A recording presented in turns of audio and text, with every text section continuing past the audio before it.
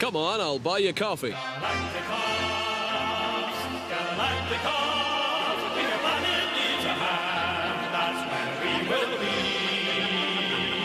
Galacticos, Galacticos, bringing justice to the galaxy. Hey everybody, welcome to episode 100 and I don't even know, is it 17 of Adventure Super Train? Wow.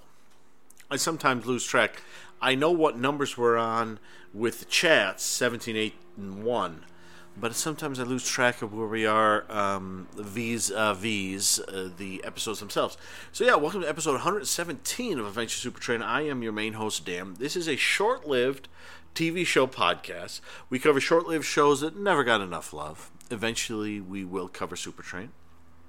In this episode, we are beginning with Search, episode 17, the 1972-73 Leslie Stevens created show, Search. And Mitchell Hadley and myself are chatting all over it. And then, what's next?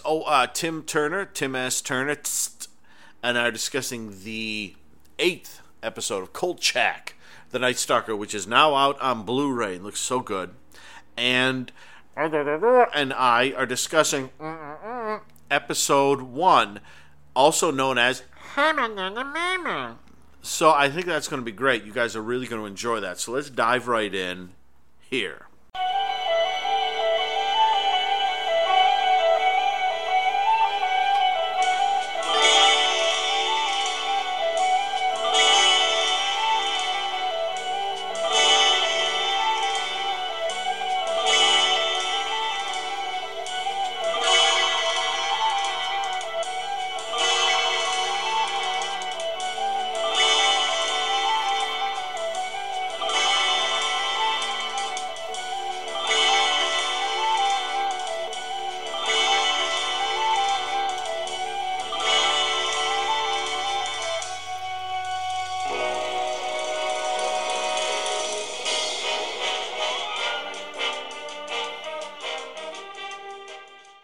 I'd like to correct Dan because this is episode 116.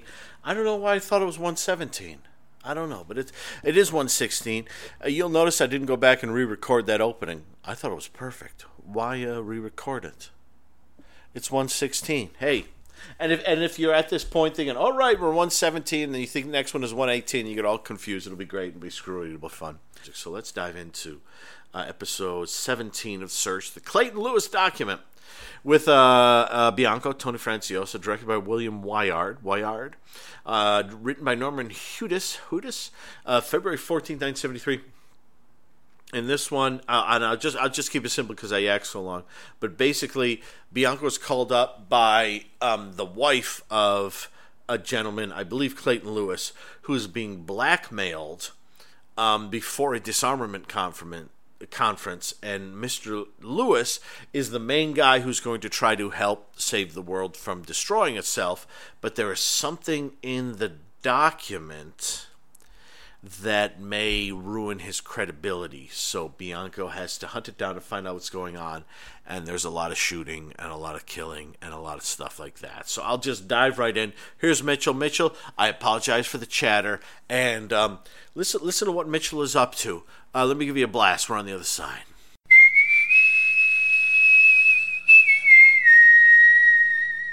The Clayton Lewis document, episode 17 of Search. And as you heard in the plot breakdown, this is another Bianco episode. We have here the great Mitchell Hadley. Mitchell, how are you? I am doing well. How are you, Dan? I'm doing okay. What is going on with you right now? Well, we've remodeled our apartment into early box. We've got we're heading out on the road. Oh. We're part of the witness protection program now. Yeah, of course. Of course. That's you hear things. You hear things. We're about a week away from blowing these digs and heading for someplace new and exciting. And by the next time that we talk, we should be there. But right now, excellent. we've pretty much emasculated this apartment of any traces of personality. So, so this is the last time we'll hear this acoustic. That is Mitchell. correct. So Although cherish it. enjoy it. Although I'll give anyone a prize if they can I have a feeling the next acoustics might be similar too, but we'll see. We'll see. I don't know. I don't know the way Mitchell. I don't know Mitchell's setup. For all I know, you're sitting in a giant tinfoil bubble, and you just enclosed, and your wife like knocks on it every once in a while, and there's a little red light. But it's a real bear when I accidentally bite down on it. Yes, exactly. So let's dive right in, because you still got packing to do. Yeah, so I tell you, you'll hear him packing throughout when I'm talking, which is going to get annoying. I'm kidding. So this is the Clayton. What is this called? The Clayton Lewis document. I made the mistake of just putting initials down on my paper, so it's the Clayton Lewis document, correct? Is that CLD? Yes. Isn't that cleanser that you can get seen on TV or something? It is. CLD. It's a really good one. I think it's a really good one. What did you think of CLD? I really like this episode. It's a Bianco episode, as you mentioned, and I think I may have mentioned this at some point during the run of this, that I was never a big Tony Franciosa fan going into this. I could take him or leave him, but I really like him in this series. I like him, and I like his character, and there's that edge that he brings to whatever it is he's doing that says, he may be smiling, he may be pleasant, but don't mess with this guy. Yes. And I really like that. One of the things that I thought would be helpful to understand, this is an episode that I think requires a little bit of exposition as to its cultural time. It's 1973, and I don't think this would give anything away, and you may have already mentioned it, or will be mentioning it, but one of the things that this episode pivots around is that our client, Craig Stevens, is a diplomat working on a peace negotiations, a very sensitive peace negotiations for the U.S., and he's being blackmailed because he had psychiatric treatment at one point in time. And it occurred to me in watching this that a lot of modern viewers, a lot of our viewers out there, might not understand why that was a big deal. Why would it be so damaging that you could blackmail somebody with their medical record that years ago, for 1 month, he was in a place where he got some help and now he's fine? And in order to put that into context, in 1972, 1 year before this episode, and it probably occurred less than a full year before this episode was aired, Thomas Eagleton, Senator Tom Eagleton from Missouri, was chosen as George McGovern's running mate at the Democratic National Convention. Eagleton was the vice presidential candidate, and less than a month later, he was forced to step down from the ticket because he had a past history of psychiatric treatment. He had suffered a nervous breakdown. He had gone through, I think, at least one and possibly two treatments of shock therapy. And his opponents, who were many, on both sides of the aisle, used this against him, that he was mentally unstable and unfit to be the man with his finger on the nuclear button, and that he should not be on the ticket, should not be one heartbeat away from the presidency. Now, we could get into all kinds of reasons why he was on the ticket, and one of the things I think you can say without fear of contradiction is that the McGovern team did not do a very good job of checking out all of the candidates beforehand. They did a lousy job, as a matter of fact. But again, that's another story. The point is that audiences watching this episode in 1973 would be fully acquainted and understanding how deadly something like this could be in someone's background, and why someone could be successfully blackmailed into having to either step down or to divulge vital information. It might not make sense to us today, but it would have absolutely made sense to people watching it back then. And I think that that is something that, if you know this going into watching the episode, it's going to make it, if not more pleasant, more fun. I don't know, but it's going to answer some questions for you before you have a chance to ask them. Yeah, thank you. No, that when it starts off with that scene with all the lights shining on the guy, and I know those 23 days where you were, and you think, what was he doing? And then you learn that he went for a little assistance. He was exhausted, and he went for a little assistance to keep his mind going. And I could tell. Now I did not like most of what you just said. I didn't know that, and that was fantastic. Thank you so much. You're welcome. That's, it was quite the story at the time. Yeah, it's a joke. I mean, it's like it's like buying an annotated version of a book from 100 years ago. That's going to have something in it where we will look at it in one way, but we really need to look at it in the context. And I think that's great. And I like this episode too. I think that the one thing that I found tricky about this episode, this was just me thinking this, and I don't know if this is true, but that Bianco doesn't use probe control that much in the episode. No, he doesn't. He's relying on himself a lot in this one. And I almost wonder if, because this would have been, because they're in the secondary control room. And I'm almost wondering if when they got into like the second half of the series and they kind of knew like, well, we're going to be canceled whether we like it or not, if all the scripts that were coming in were actual like search scripts. I'm wondering if this was now because they use probe so little in it that I'm wondering if this was like sort of maybe it was written for something else detective-y and they wrote in the probe stuff into it, because this has the scene where Cameron actually goes to Clayton's house with his wife and says, Bianco, you're off the case. And you think, is this really that? I mean, that seems strange to me that he would do that. And then I thought, but what if it were a script written for something else? Maybe this would be like the cops, the boss, the captain, or the superintendent or something. They like called into the office. Yes, yeah, exactly. So not that it's a bad episode, because Tony Franciosa sells it, he makes it interesting, and he keeps it cooking, and there are enough red herrings and bits of excitement here and there to keep it moving all the way. But I do have that thought in the back of my head. Now that we're in the second half and we know we're going to be canceled, are they specifically going after scripts to use all they can of the probe portion of it?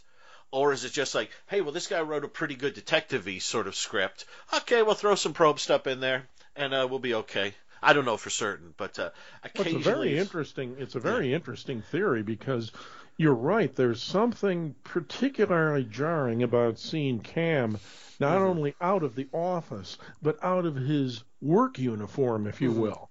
He's wearing a suit.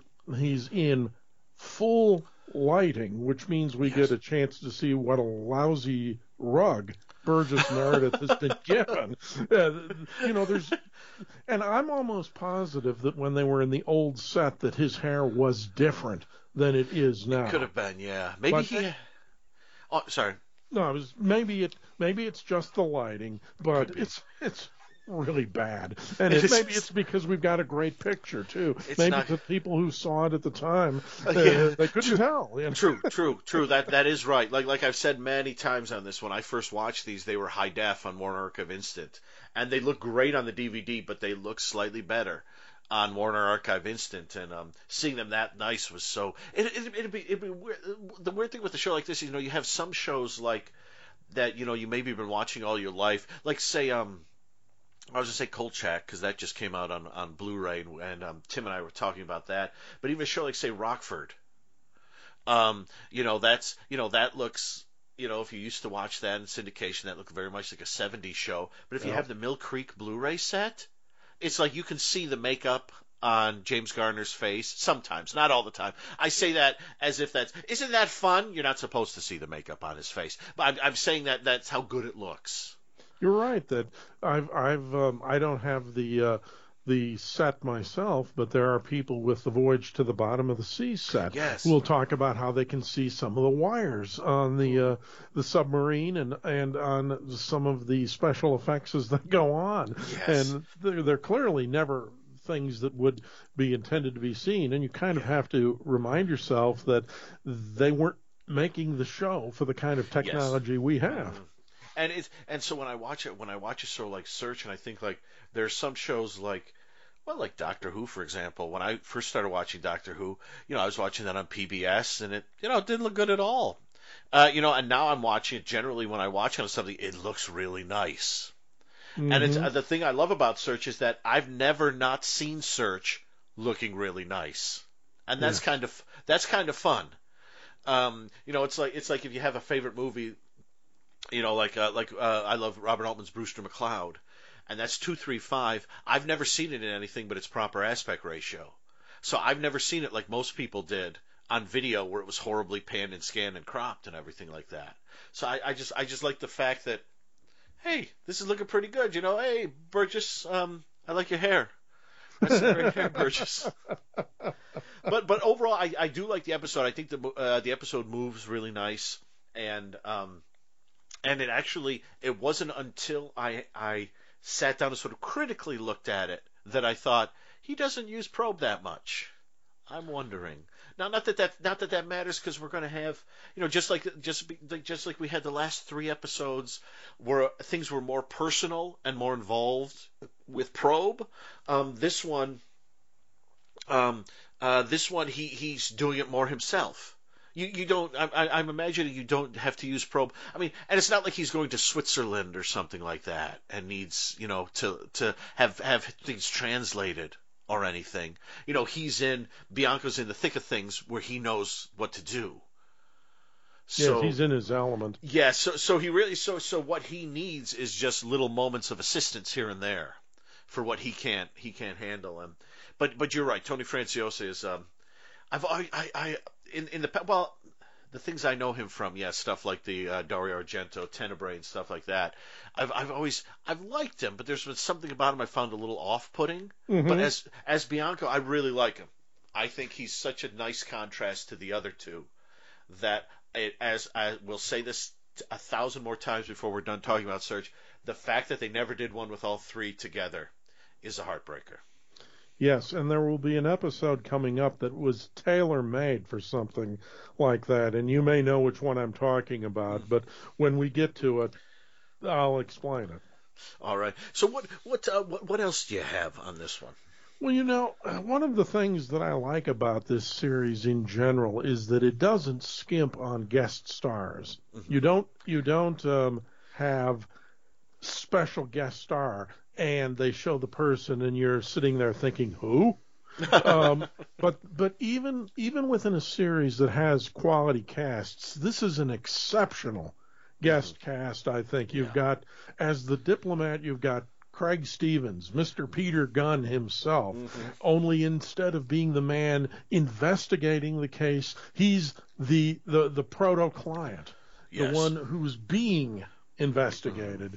You've got Julie Adams as his wife, who brightens up every episode. Yes, she's always, Yes, Don Gordon, who is always the bad guy, except when he isn't. And he isn't just often enough that you can never completely rule out the idea that he might not be the bad guy. But he's terrific in this. And then, of course, you got Rhonda Fleming. Yes. And if this would have been, I suspect, a pretty cool casting coup in this one. You have Rhonda Fleming, who is doing a version of a woman named Pearl Mesta, who was one of the most famous Washington hostesses of all time. She was called the hostess with the mostest. And she was so well known that she was able to be a mystery guest on What's My Line, and people knew who she was. And in fact, before they created an official residence for the vice president and his wife and family had to buy their own home in Washington.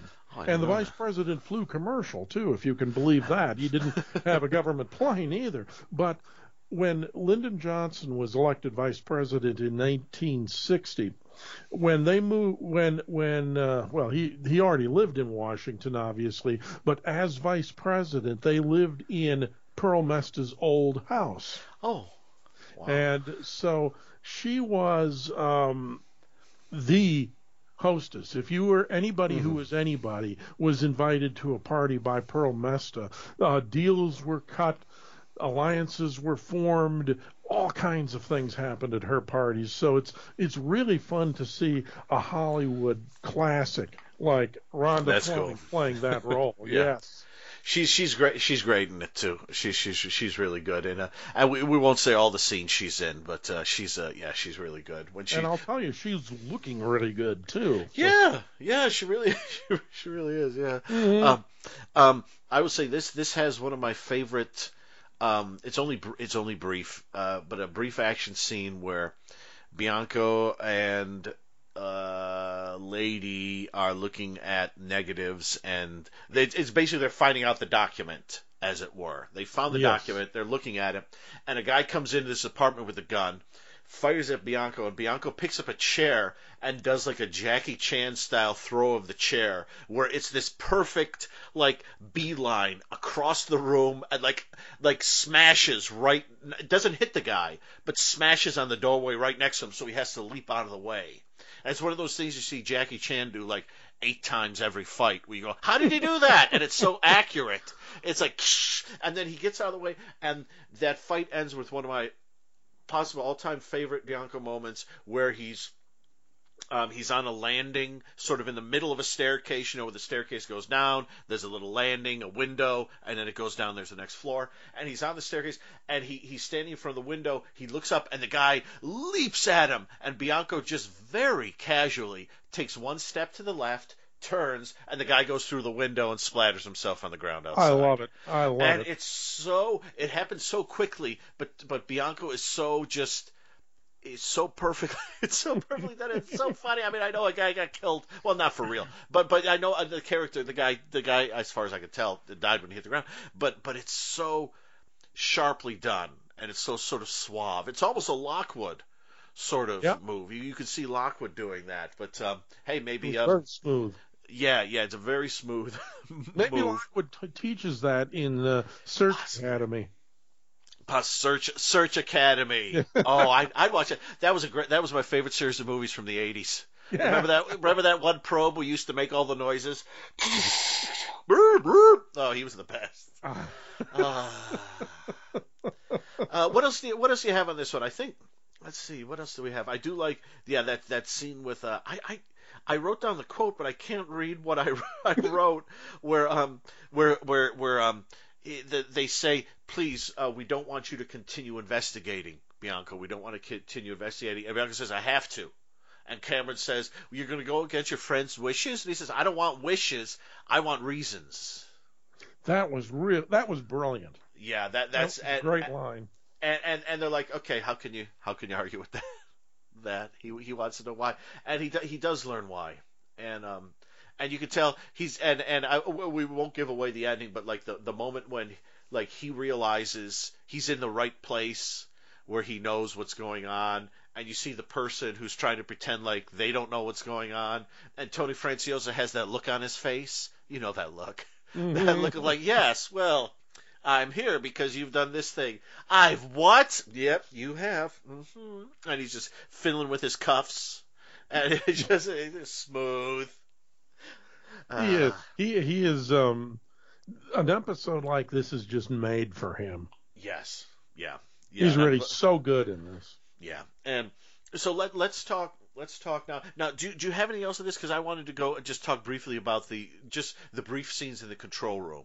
No, I will cede the floor to you. All right.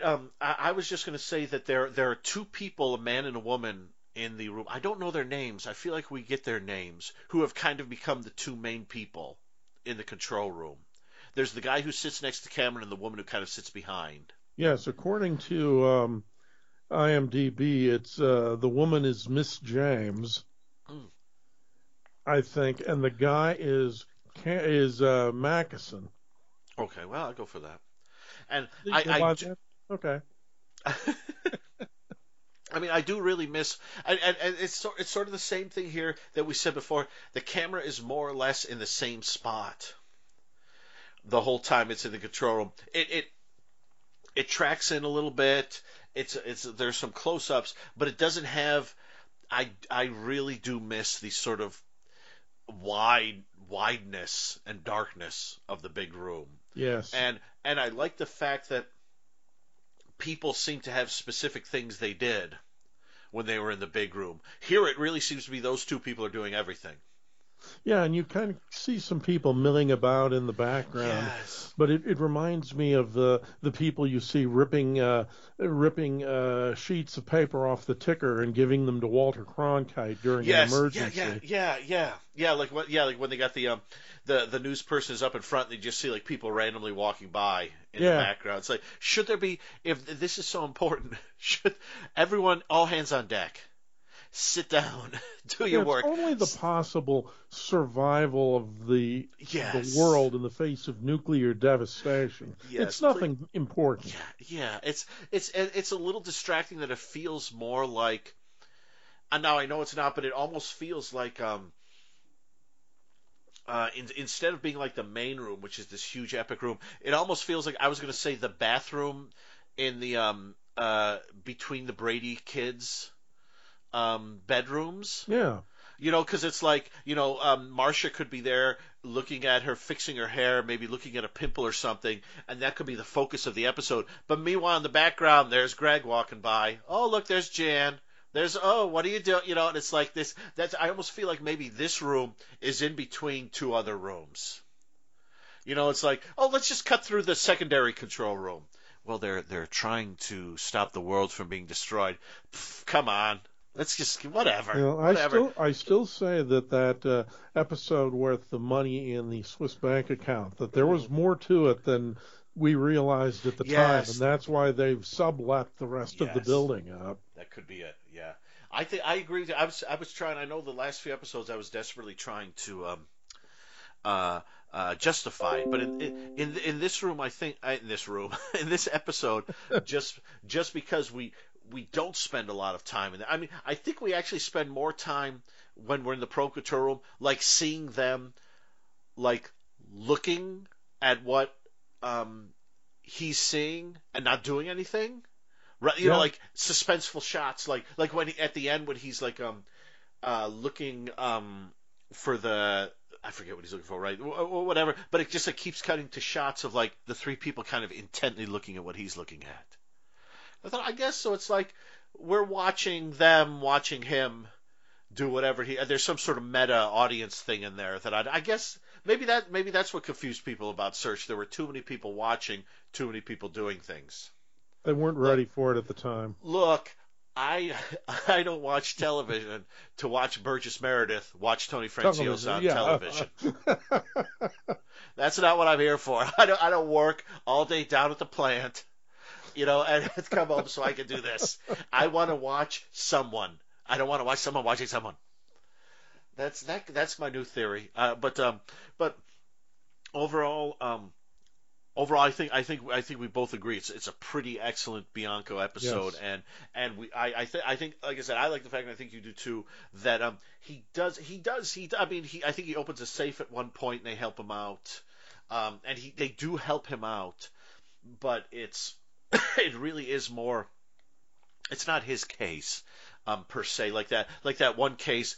We had one right where was it a Lockwood where he like went to the desert and went rogue, and they kind of kept an eye on him. Yes.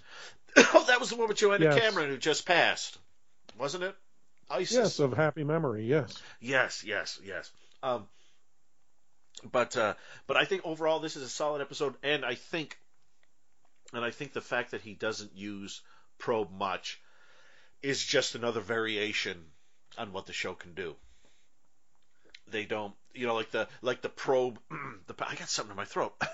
It's tickling me, but not in a ha ha ha way, but more in a you're annoying me fashion. Well, I'll slide in here if you want to clear your throat. Please. I think that when I look at the things that Probe Control is capable of doing, it occurs to me that their ability is connected directly with the dramatic needs of the episode. So in other words, if you've got a need for one of the agents to be surprised and slugged in the back and knocked out, then they will not have the ability to be able to get the biotechnology that would tell them that there's somebody in the room. Or if somebody is lying and their blood pressure and their heart rate are up. But if it's not a crucial part of the plot, then all of a sudden they can do things like that. Okay, I think I like that. I'm with that. I'm with that. I too, maybe in an episode like this, which is sort of a little bit more detective work, maybe he does. Like I was thinking, and maybe too with Leslie Stevens kind of not being as involved.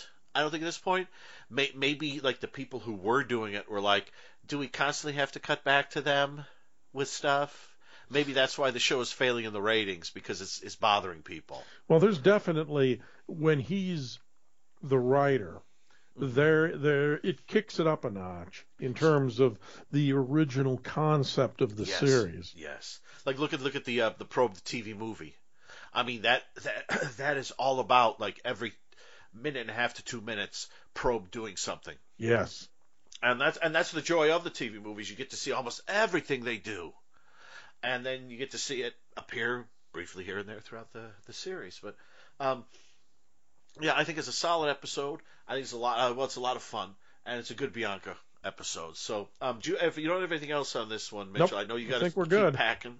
I know you got to get back to packing. Where can we find you online, or unless this is a witness protection thing, where can't we find you online? I'm touching the side of my nose. You can find someone under the name Mitchell Hadley still blogging at itsabouttv.com. Now, it's completely up to you as to whether or not you believe that the person who calls himself Mitchell Hadley is, in fact, Mitchell Hadley.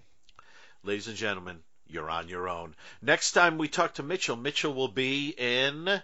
So we'll talk to you then, Mitchell, when you're in... All right, everyone. And now, next up, a little bit of this.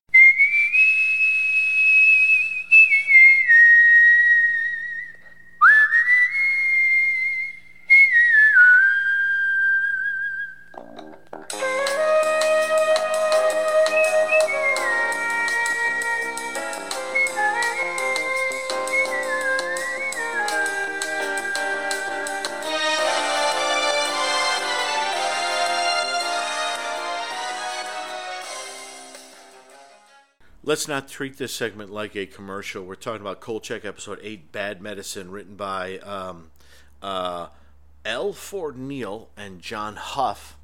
Aired November 29th, 1974, directed by Alex Grassoff. This one features, it's based on a Native American legend. Well, I won't go too far into it, but basically there's a giant Native American gentleman, played by Richard Kiel, who is killing very rich women and stealing their jewels. And he seems to be able to shape-shift into a crow and a coyote. And Kolchak hunts him down. Hey!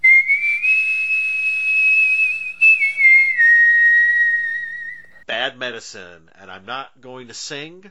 I was just about to, but I'm not going to. I'm lost. The 8th episode of Kolchak. We're cooking along pretty good. We're almost at the halfway point. And I'm here, of course, as always, with Tim S. Turner. Tim, how are you today, sir? A bad medicine is what I need. Whoa, See, shake it up. He did it for us, ladies and gentlemen. I was hoping you would. Yeah, I have no shame, so. So, let's dive right in.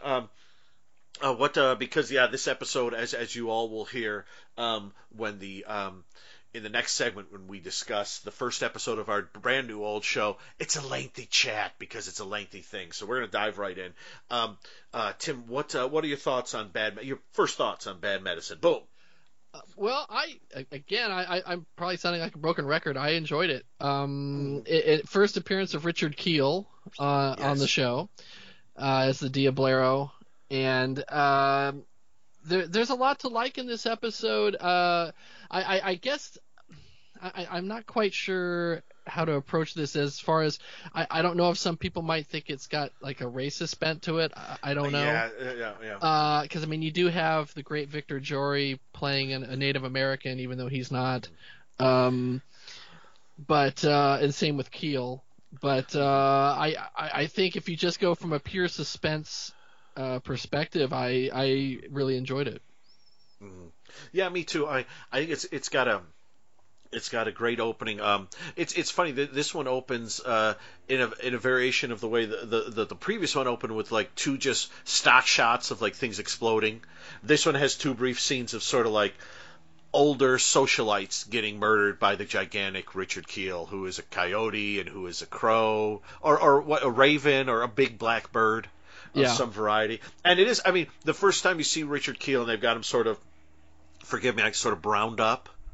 And he's got bronzer. It looks like. Yeah. Yes, and leaning forward to kill. It's yeah. I do wonder. I mean, to me, that's just the kind of stuff they did then. Right. That's just the way they did it. So I don't. I could see someone watching and be like, no, I'm going to skip this one, but I don't think you should because he's very good. He's a very imposing, scary. Like in the scene when the cops are trying to kill him when he's standing on the top of the steps and they're shooting at him and shooting at him. He's very imposing. And in the final sequence when Carl kind of accidentally knocks something over and he comes after Carl, you're like, oh, be careful, Carl. He will pick you up. I mean, we've all seen him as Jaws, obviously, but he will pick you up and he will throw you out of that building. Oh yeah. And so I think he's an imposing presence, and I like the pardon me. I liked all the mythology behind the Diablero. Same. And everything, and I think it I like the previous episode, for example. You know pretty much that right away that the Palmer character he's up to something not nice, and he might be that dog, and the amulet is his, and you're a bit ahead of Carl through some of it. Just because we've probably seen so many things like this. Yeah. But in this one, the great thing is like, it's like, when Carl goes to speak to Alice Ghostly and says like, yes, do you know any Indian legends of, really big guy who steals jewels and walks around with his dog? And she says something like, oh, a boy and his dog story. I love those so much. Yeah. And the great thing about this is that unlike something where it's like, okay, this guy is possessed with Satan or has a pact with Satan, which, we would have seen like Rosemary's Baby, things like that. This one, you don't really know what's happening. And gradually the gaps get filled in until Chief Rolling Thunder shows up and adds sort of the final bits. And it's kind of a nice, we're learning as Carl learns, which I like. And it has a great, I mean, I love an ending that's got some heights to it where they're up in this building. And although we don't really, maybe I should save that for a little later. I was going to mention the ending in the building where it's a skyscraper, but they only finished the first 5 floors. Right. So it's 40 floors, and presumably floor 6 up is kind of like all no walls, just structure, the basic structure of it. And obviously, they didn't have a building like that, as far as I could see. I don't remember a building like that. They're not going to build a model of it because it's going to look goofy. So you have to kind of take it for granted when Carl goes into this building that he's going into a building where once you hit floor 6, it's unfinished. And I bought it. Pretty much I bought it. I will say that the Blu-ray does sort of, when you see the Diablero with his jewels and you see sort of the cityscape beyond him, it does. It's sort of like in the sorry for Doctor Whoing it again, but in the Doctor Who story, the Ark in Space, yes, where they're on the Nerva beacon, they have the best hallways in the world, where there's this thin walkway and then just all these big squares open to space. Now, obviously, there's some sort of atmosphere around it, but when I was a kid, even now, I absolutely love that design. And you could just see the stars out there. And back when I watched it on PBS or I had the VHS, I completely bought it. But once you get to it being on Blu-ray, you can sort of see, okay, those are a bunch of like Christmas lights hanging on a back wall. And that's not their fault because they didn't expect it to appear on Blu-ray or something, a higher definition thing years later. But you can sort of see that. I still buy it. I'm still completely entranced by it. But this sort of the closing sequence with Diablero up there is you can sort of see the lights out there. They're not as convincing of a cityscape as they were when that was in lower definition and a little darker. But I still buy it. I'm still all in. Well, I will say though that scene at the end where he does confront him, where he's kind of spying on him while he's got that fire going, Yes. and he's got the gems and everything. The lighting on his face is so creepy. Yes, It almost yes, looks like it's he has really no good. pupils. It's really Yes. well done. It's I have to say, I wish we had gotten more of Victor Jory, actually. he's really good. He's really I thought good, and yeah. I've always liked him anyway. He's a good actor, and I mean, hell, he played the Shadow in that serial back in the That's right. 1940. Yeah, yes. And I always liked him. Alice Ghostly is Alice Joy. Ghostly. Joy. she's Yeah. cute, and we've got a nice cameo by Marvin Kaplan as He's the great. ex-con barber. But yeah, that's a very funny scene. And it is a great scene, and I love anything with Marvin Kaplan because Yes. there's just something about him, whether he's in a comedy or a drama, he's always funny. Yeah, this was around the time of The Severed Arm. Yes. Yes, which he's in, and he's a little less goofy in that, but he's still Marvin Kaplan. Yeah. Yeah. Let's see. I'm going to look at my notes here. I was going to say the thing I like. Alice Ghostly. This was like a year or so after this. She played the Queen Bee on the first episode of Monster Squad. Oh yeah. Which is her in a giant bee suit. Yeah. And I will talk about Monster Squad on the show one day, folks. I promise you. I keep on 2 occasions I've almost had it set up with a guest and they both fallen through. But I've been we're recording this right around Halloween, and I've been rewatching Monster Squad along with Sabrina and the Groovy Ghoulies, which I would love to also talk about on the show. So, but yeah, she did it, and she's also in one of my favorite, to take it back to the beginning of Adventure Super Train, one of my favorite episodes of Cobra, where she is like she was like the I forget if she was like the housekeeper of like a mobster, but also kind of the mobster's lover too.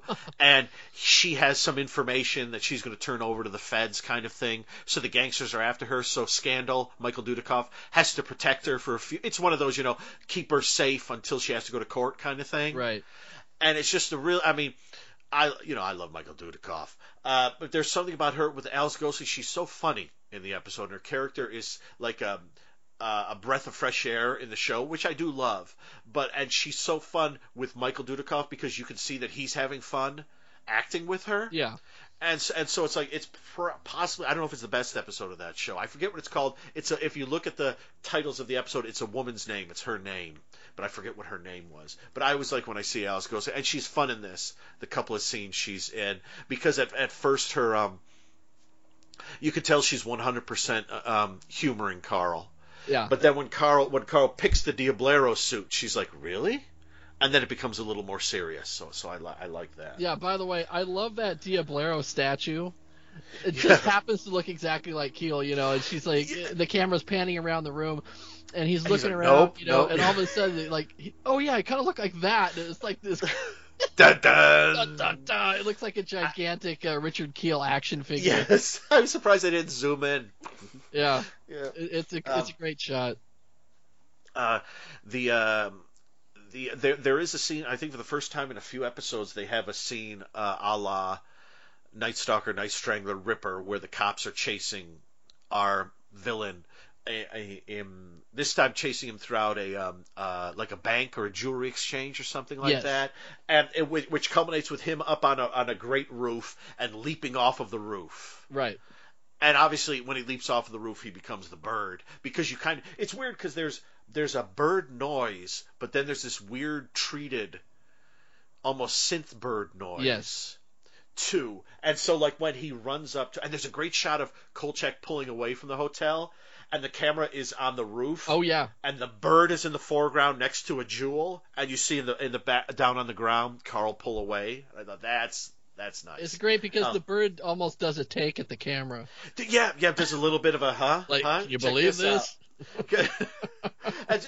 and when you see the Diablero run up to the roof and leap off of it, it's right when he's about to leap off of it, it's weird because I think you hear that synthesized noise just for a second or two. Yeah. He disappears, and then you hear the bird noise. And I thought that was the bird noise, but that must be the Diablero noise, and the bird noise is a separate noise. I don't know what I'm talking about. Yeah, I mean, well, he but never speaks, so maybe that's his weird noise. I don't know. Mm-hmm. I love the just when Chief Rolling Thunder, and yes, I know what you're saying. Hey Dan, isn't one of your favorite sort of low budget, chintzy mid '80s heavy metal favorite bands called Attila? And don't they have an album called Rolling Thunder? yes, they do. And it's not the Attila with Billy Joel that he was in the '70s. This is a New York metal trio. And yes, I do have the remastered Rolling Thunder on CD. And yes, it did come with dog tags. I'm not 100% sure why. There is a song called Thermonuclear Warfare on there. So, but Rolling Thunder, Rolling Thunder. Look, I can't judge. I've got a bunch of operable sonic screwdrivers and. Oh yeah, well there you go. You know. I was going to say that I love Chief Rolling Thunder. And if you want to hear, there is, I think you can find it online. There is a Mausoleum Records in Europe in the mid '80s put out a compilation called Metal Over America. Which has 10 songs on it, and I think it's got one Attila song on it. And it was, in the one review I've read of it, it was just described as almost as if, because it was released in Europe, almost as if Mausoleum didn't want people there to listen to American metal, because a lot of it's not very good. I love it myself, but I don't know what tangent this is. Oh, it was Rolling Thunder, Attila. So, Rolling Thunder tells the story, and I love when he gets to...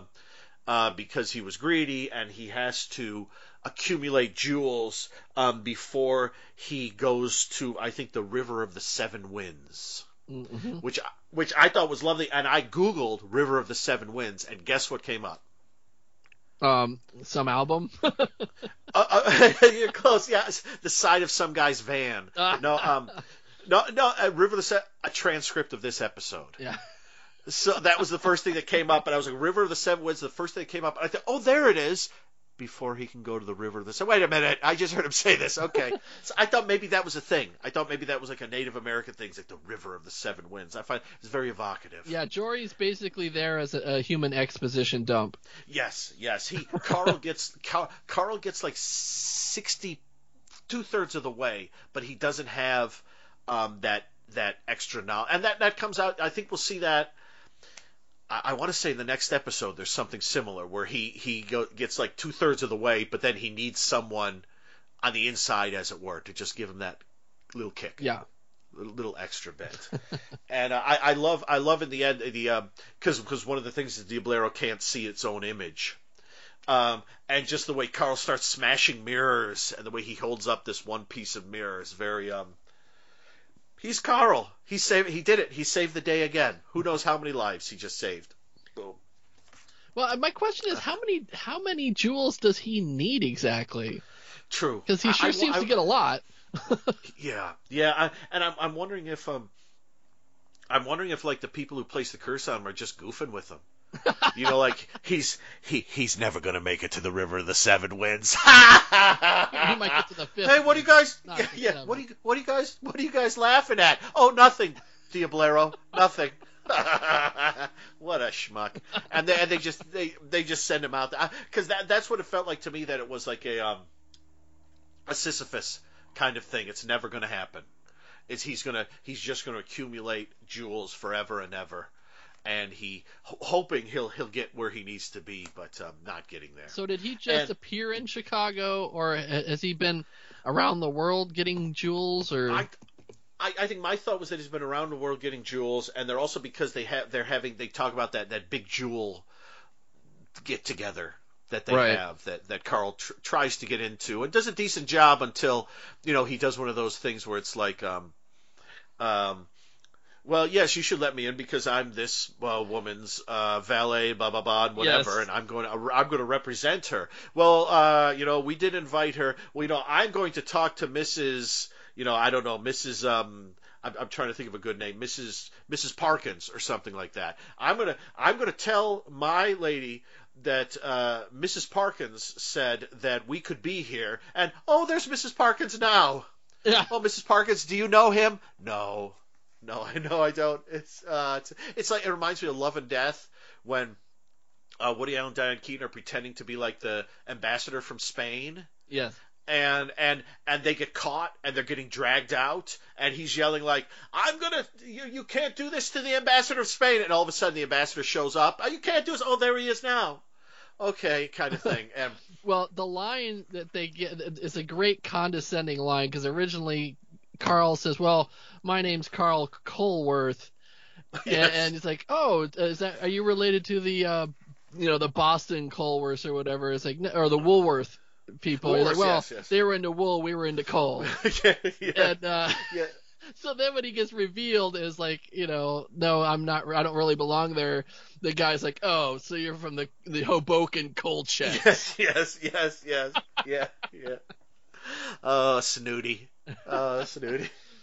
But then somehow he's able to keep himself in there and keep a watchful eye out. And again, with his flash camera, almost saves the day.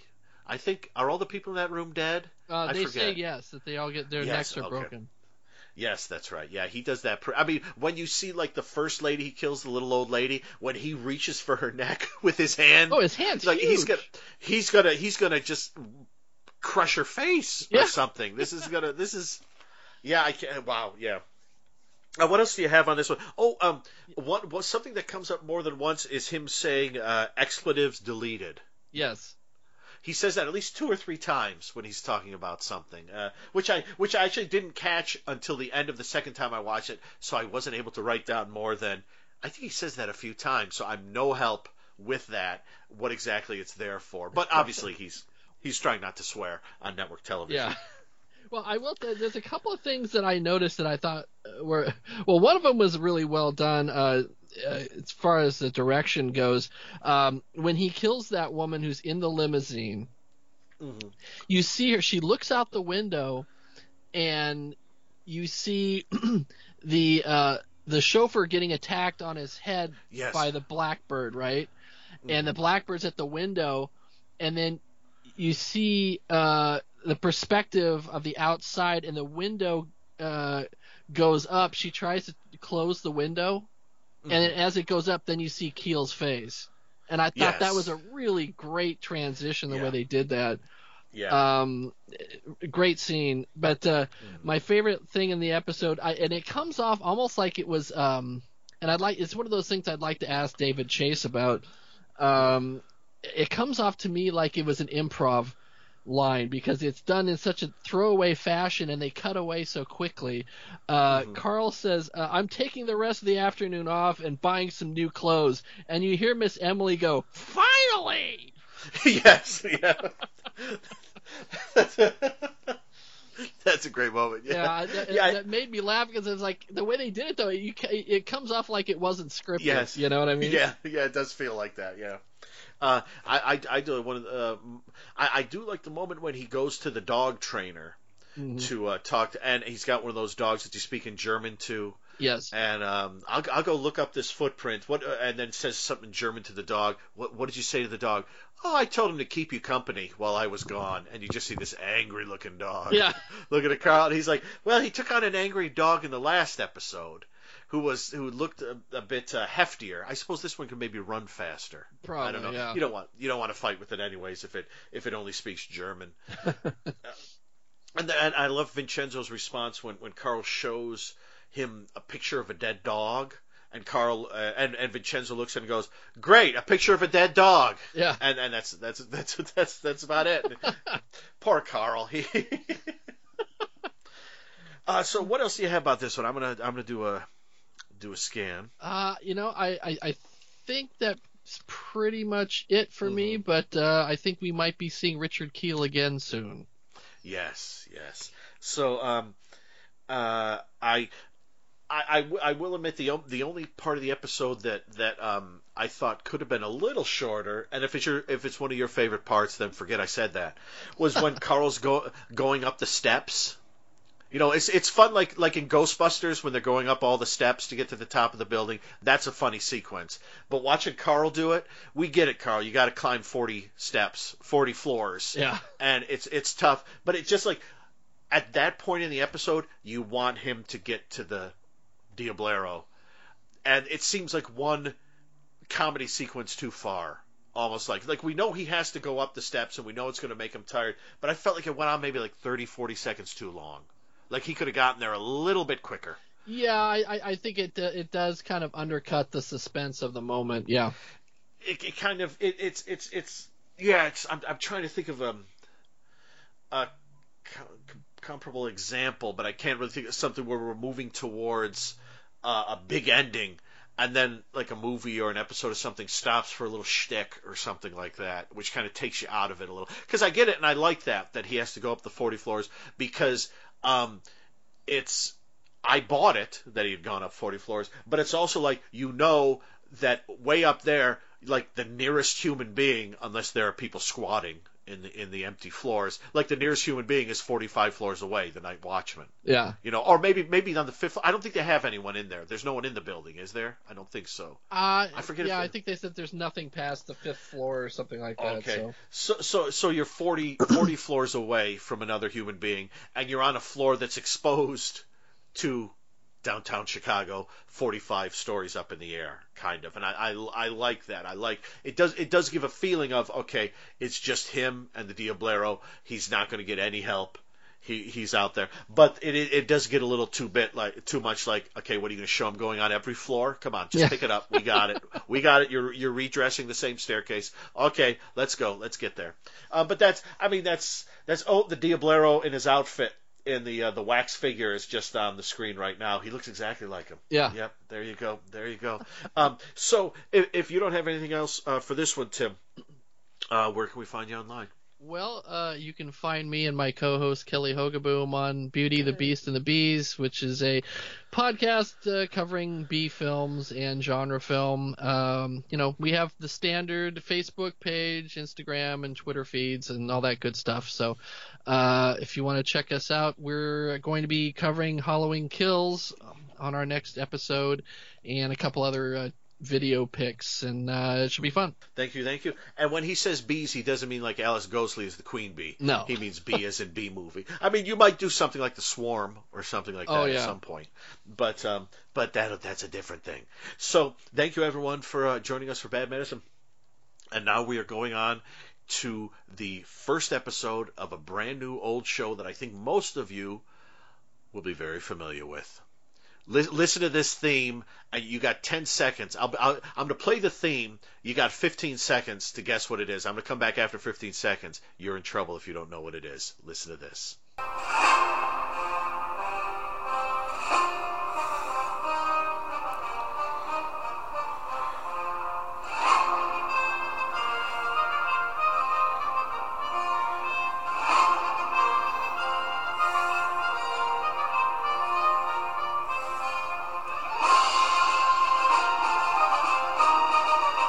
Did you catch where that music is from, everyone?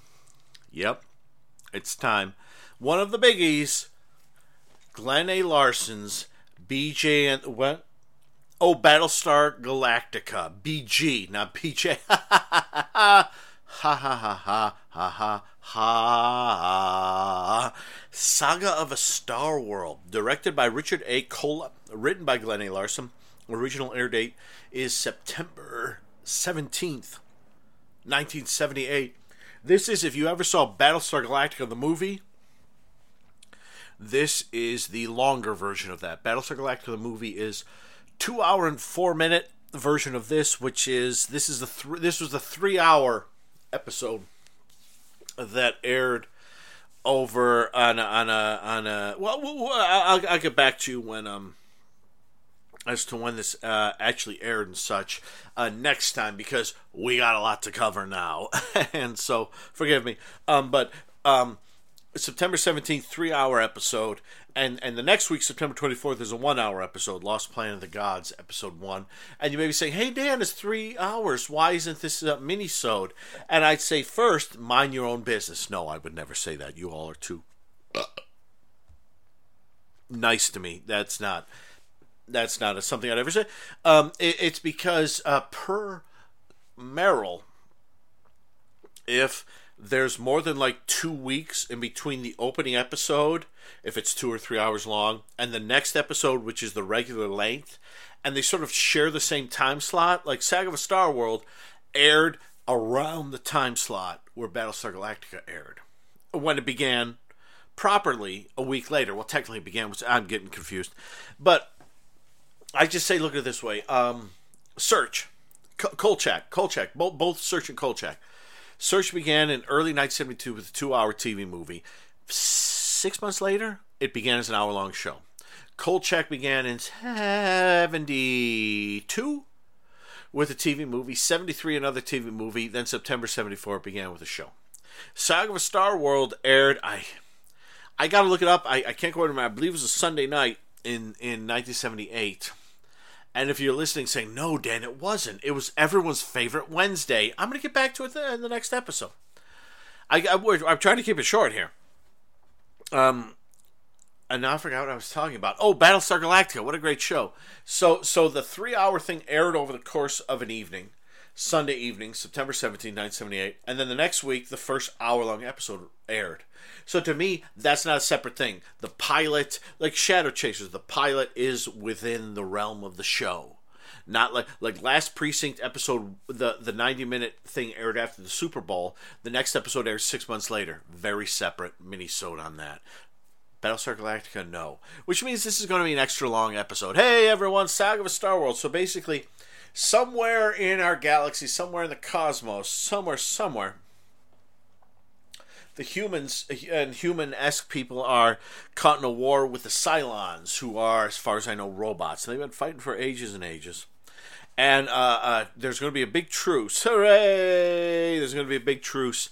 And the Cylons and the humans are going to meet. It's going to be great. And the old guys who run the human race are awesome and excited and just feeling good about themselves and everything. But the Battlestar Galactica, I think, which is the biggest Battlestar. The Battlestars are these big ships from the 12 there are 12 colonies of humanity, and each one has like a Battlestar, and the Galactica is the biggest one. And a couple of guys on the Battlestar, Starbuck and Apollo, one of whom Apollo is Adama's dad. Adama is the commander of the Galactica. You're going to find all this out when this is. I don't even know why I'm saying this to everyone. I think if you're listening to this, you go, oh, Battlestar Galactica, you know exactly what's happening. Basically, the Cylons are full of crap, and with a guy named Baldar, who's one of the heads of one of the 12 colonies, they attack the 12 colonies and wipe almost everyone out. But the Galactica has kind of had a bit of warning, so they're able to get away, and sort of a ragtag group of, look at here, 220 civilian ships arrive and follow alongside the Galactica throughout the galaxy, looking for the planet they only know as their sister planet called Earth, and they're trying to find that to land on. And so they're going there, and at the same time the Cylons are trying to attack them and kill them, and Baldar is being a jerk, and they've got a lot of, would you call them refugees? Just a lot of people who were on the colonies and who the colonies were destroyed, and now they're on the ships. I guess you'd call them refugees, and they're on there. But there are also a lot of like rich heads of the 12 colonies who are taking advantage of all sorts of things. And the first sort of half of the 2 hour and 24 minutes. I mean, keep that in mind. That's 143 minutes, 144 minutes. Let's keep in mind I think that's the length of Skyfall, the James Bond film. And I don't know, and a lot of other films. So I think Superman, the original Superman, was around that length. And this is that length. This is the same year as Superman, in fact. And so they're trying to find a place they can go where they can rest. The Battlestar Galactica and all these little ships, because the Cylons are after them. And the first half of the episode is the attack, the destruction, the almost genocide of the humans. And the second half is them trying to find somewhere new to go, the Earth, or just trying to run from the Cylons. And there is They get caught up in an adventure in the second half, and we're going to talk about that in detail here. I'm not going to go into that here, but just let it be known that this begins the series with this group of ships led by the Galactica trying to find the planet Earth. You're about to meet my friend Christopher Bly. He's a very good guy. And he and I will be doing Galactica Cast. We'll be going through all the episodes of Galactica, and hopefully, if he would deign to join me, we are also going to do Galactica 1980. But we'll see how that works. So let's dive right in. One note: we had all kinds of audio trouble during this, so there will be some moments, and it was.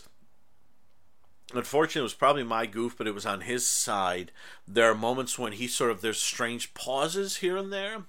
So maybe a half a dozen times he'll be saying something like, "Hey, I loved it because I had bologna in my hand and vinegar too." And, it would be something like that. It would be just this weird moment. Where he's saying like, "I'm wearing a hat and I'm thinking I'm a cowboy.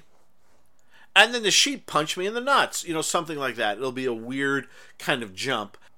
And I decided rather than edit around what he was saying and eliminate stuff he was saying, we're just jumping. So you will hear moments when he pauses for a moment, and then he comes back a moment later, and you're like, huh, what was he saying? Work with it, rock with it, you'll love it. He's good. And I think this is a good chat of Saga of a Star World. So let me play a little blast of something. And hold on, because this one is lengthy.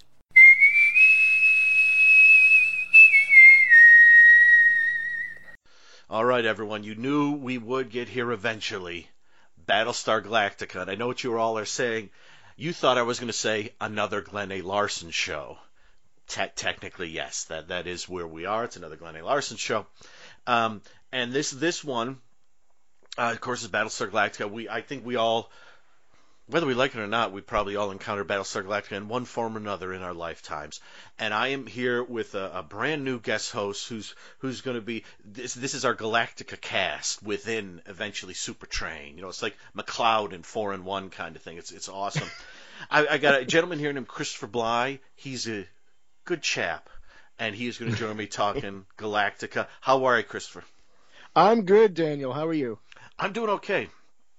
Yeah. I'm ready to. I think I tend to dilly-dally and go off on tangents, but because this is, I think, the longest episode of anything we'll ever discuss on here, possibly, yeah. Then we should just dive right in. So, Chris, there you go. Just give us your basic, like, did you grow up with the show? Did you discover it a year ago? Did you never hear of it before?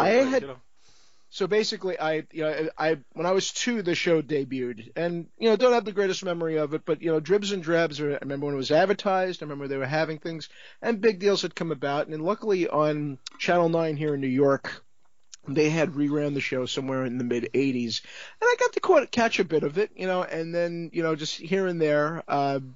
And I always was somebody say like, oh, I'm real interested in this, see where they're going to go with this and everything. And then later on in life, the DVDs came out. And that great packaging with the Cylon head is very hard to resist. And I figured that would be kind of my my gatekeeping to say, like, this is going to be the time to actually catch the show, and no problems, no probably in the best quality, because God knows when I was watching at that time there was some static. Yeah. And getting to watch these as we are going to within the next within these episodes here, it's going to be almost like watching it for the first time. So it's going to be like a nice fresh perspective, I think, for the both of us here. Yay! Excellent. Thank you. I was 5 when it premiered, and and as I've said many times on this show, when I was a kid, I had a tough time watching hour-long television, and the only I don't know why it is. Sitcoms I could watch, but hour-long dramatic or whatever television on American TV, I just couldn't. I had a tough time watching it. The few shows I could watch were I enjoyed Dukes of Hazzard. That's good or bad, I don't know. I watched an episode last Christmas. I watched the Christmas episode. I think they all dress up as Santa and drive around, and I thought it was one of the dumbest things I've ever seen. Well, it's one of those things where you watch it when you're young and you say like, I used to love this, but now that I look at it, it's like I just say, oh, geez, how crummy is that? It's like, or just what was I thinking watching this one? Hey, even they were thinking of like, why is this so high in the ratings at that time with Dallas? Say like, Yes, everybody's exactly. watching Dukes. Yeah. What the hell? Dukes of Dallas. Dukes on a Sunday, Dallas on a Friday. We knew what we wanted. True.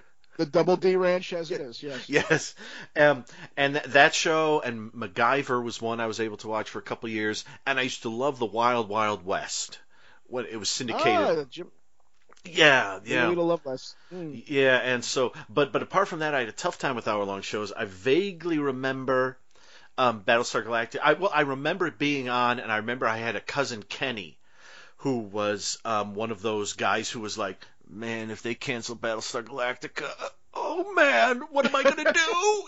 And he was just like, when they canceled it, he was like, he was inconsolable. Where's Kenny? He's hiding in the basement behind the furnace. He won't come out unless they bring it back. Was he close to South Park? Is my question. Yeah. Well, when Galactica 80 came on, he was really excited for about 20 minutes. But if we ever get to Galactica 80, 1980, we could discuss that. But yeah, I had some friends who were really crazy into it. I have owned for years the Crack magazine that has Battlestar Galactica parody in it. Although I did not read it for this, I will. I have it in a stack here. And somewhere in my stack, I happen to have the TV guide when it debuted, and it's a great TV guide because there's a lot of ads in there for stuff. In addition to Battlestar Galactica, but we'll go into that at a future time there. Yes. But dig that out and we'll delve. But the marketing that they did for it, as ABC would for most of their stuff, even the ABC Movie of the Week, which they had like the greatest marketing for. I said well, they did put that machine into there for Galactica when it first came on for sure. So yeah, I remember it. I remember like just being something really big, and then just being gone.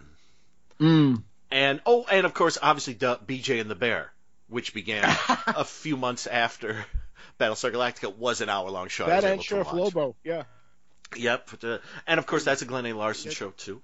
But what happened with Battlestar Galactica is I sort of encountered it on and off throughout my life when the reboot began around the same time when Doctor Who came back in 2005. And I remember I saw two episodes of the Battlestar Galactica reboot from the first season, one which involved some sort of big party and one which involved a lot of shooting and fights and things. And I remember watching those along with the episode Rose, the first Doctor Who back in 2005. And I remember like sitting in a room with a bunch of like tough guys, who were like, yeah, this Battlestar Galactica, this is awesome. And I was like, this is so great. One guy was very, he was a Marine, and he told me that he loved the show because it was, he could see a lot of like real like military stuff and things happen. I was like, that's awesome. And then when that was done, they said, so what do you got, Dan? I have a show called Doctor Who. It's an episode called Rose. The star is a woman named Billie Piper, who was a big bubblegum pop star in the UK. You're going to love this. And they sat there for 45 minutes. I think they enjoyed it. But when they got to the end of it, they were like, that may not be for us. And I thought, I said to them, I think I knew that before it began. But it wasn't total crickets, but it was a crackle. Exactly. Yeah, it was sort of like they laughed at the right points and things like that, but they just got to the end and they were like, I don't fully understand that. And I was like, okay, I got it. But so like the Battlestar Galactica reboot shows up, and for a few years there, they were proclaiming it to be like the best sci-fi show in the world. And then I think somewhere in there, kind of like the quality dropped, and they stopped saying that as loud. But I think there's still people who say that. But what happened was 2013, I was working from home doing transcription, probably like Ancient Aliens or something. And I was looking for a new show to watch, and I put on Netflix, and they had Battlestar Galactica on there. Oh, wow. And so I just hit play. And over the next month, I watched the entire series.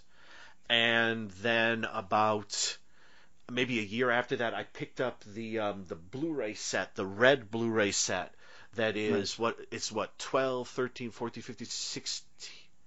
17 Blu-rays, 18 Blu-rays. Oh wow. It's the show full frame. It's the show widescreen. Same with Galactica 1980 and the movie.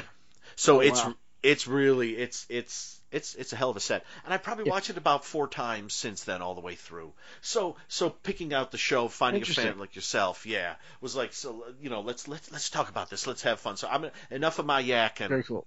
Chris, what is your? I'm just going to sit back. And what do you think? Your overall thoughts on Saga of a Star World, and then we can get more specific after I give mine.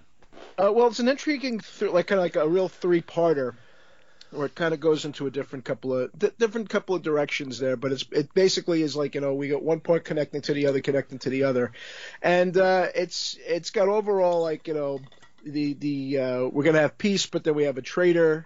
And then from the traitor, we have to go like, okay, now we got to find this whole new thing. It was pretty exhilarating to watch, of how they managed to put all of this into what was basically a 3-hour block on television, and also for anybody who has the DVD set, I think they have. There was a couple of different. There was a different ending. Actually got knocked off, and somehow on this one they revived that character. And you'll know exactly who, basically, from watching the whole thing. Yes. But seeing all those guest stars, getting to see all these different people involved there, and I mean, you had everyone's favorite dad at that time from the Ponderosa Ranch there, Warren Green, now being introduced to a whole new generation as another father to a couple of other people that are in another frontier, this time outer space. And that was very exciting. And just like I said, a lot of the pop-ups that pop up is great, but also, too, everything flowed, and it mixed a lot of stuff in there. Like, it could be bizarre. It could be fun. It could be – it just basically had a lot of that. We have, like, our scoundrel adventurer that – would rather be gambling, but he smokes his cigars, but still is our leader. And then you have the one that's got the straight ahead, like, no, I'm in this for everything. And guess what? My dad happens to be, the commander, and I'm on something because guess what? They took my brother, who ends up being Rick Springfield. I mean, it's. Yes. I have to say also too about this too. There's a lot of screams and yells in this pilot episodes. Probably it's almost like you have a drinking game. If there's a scream or a yell, take a drink. Yes. Yeah. What was that? But with everything that's mixed into there, it connected all, and it was, it does kind of leave it off, say like, okay, I want to see more, but now we're led into this tale of. Now we've all lost our colonies, and now guess what? We have to go find that new place. And the big revelation, which I'm sure that's where they put the commercial. It's called Earth. It's like dun dun dun. Yeah. And so it was a great. It's a great lead-in to say like, hey, I want to see more of this. So that my big sum up on that one is basically saying like, great, I want to see where this goes from here. And that's probably the reason. And like from hearing some of the commentary by Richard Hatch. Funny enough, he had mentioned that I think it was originally supposed to be a 7-part miniseries. Yes, yeah. They said this, which I would have been intrigued to see where they would have gone had they gone that direction and say, okay, we got the 7-part miniseries. Now we're going to do a TV show, which eventually V practically did that, in the 80s. Yeah. And then, and a couple of, and if you see, there are kind of parallels a little bit, if you think about it, particularly with the villain species. Because we're also, because we're told that there's a serpent element to this, and I said, well, if you kind of look at the Imperialist leader, first off, that's a freaky looking thing. Yes. Secondly, we don't see the damn thing talking except in shadow. But third, if you look at it really close, I was always thinking somebody was going to climb up and attack this thing, and all of a sudden it would be like Venom or something like that. That kind of frightening thing. But overall, I gotta say, it's fun. It's suspenseful. It pretty much plants seeds that I'm presuming are going to be making the episodes that we're going to be watching within the next couple episodes of this. So yeah. My my overall thought is that I think this is one of Glenn A. Larson's. I think this 3 hours here is one of the best things I think he did. Sure. I would say like, and this is going to sound silly, but one of the few things I would put over it would be something that actually aired a month later, which is The Foundlings, the BJ and the Bear TV movie. And I know what you're saying, Dan. No. Hey, If- we like Greg Evick. Both of these shows involved a monkey. Only one was on a suit Exactly. dog. You know? Exactly. Yep. And the reason why I say that is because when I never really watched this episode like sort of critically. I always just put it on and enjoy it. It's it's 2 hours and 20 minutes. It's lots of fun, but like when I watch it critically, what it feels like to me is it feels like Glenn, and this is maybe what happened. I don't actually know the full story behind it, but it feels like Glenn A. Larson wrote the first hour, basically, like you said, up to the point where he says to Earth. He wrote that. That was the original pilot, and then they got like the deal to make like a 7-hour miniseries, and the next two parts he wrote were the second 2 hours of this. Right. But then when things got changed somehow, they grafted these first three together. And so like the first 45 to 50 minutes are, they introduce a lot of great characters, they introduce a great world, but they're also very harrowing, and it's dark, and so many people die, and it's rather sad and tragic.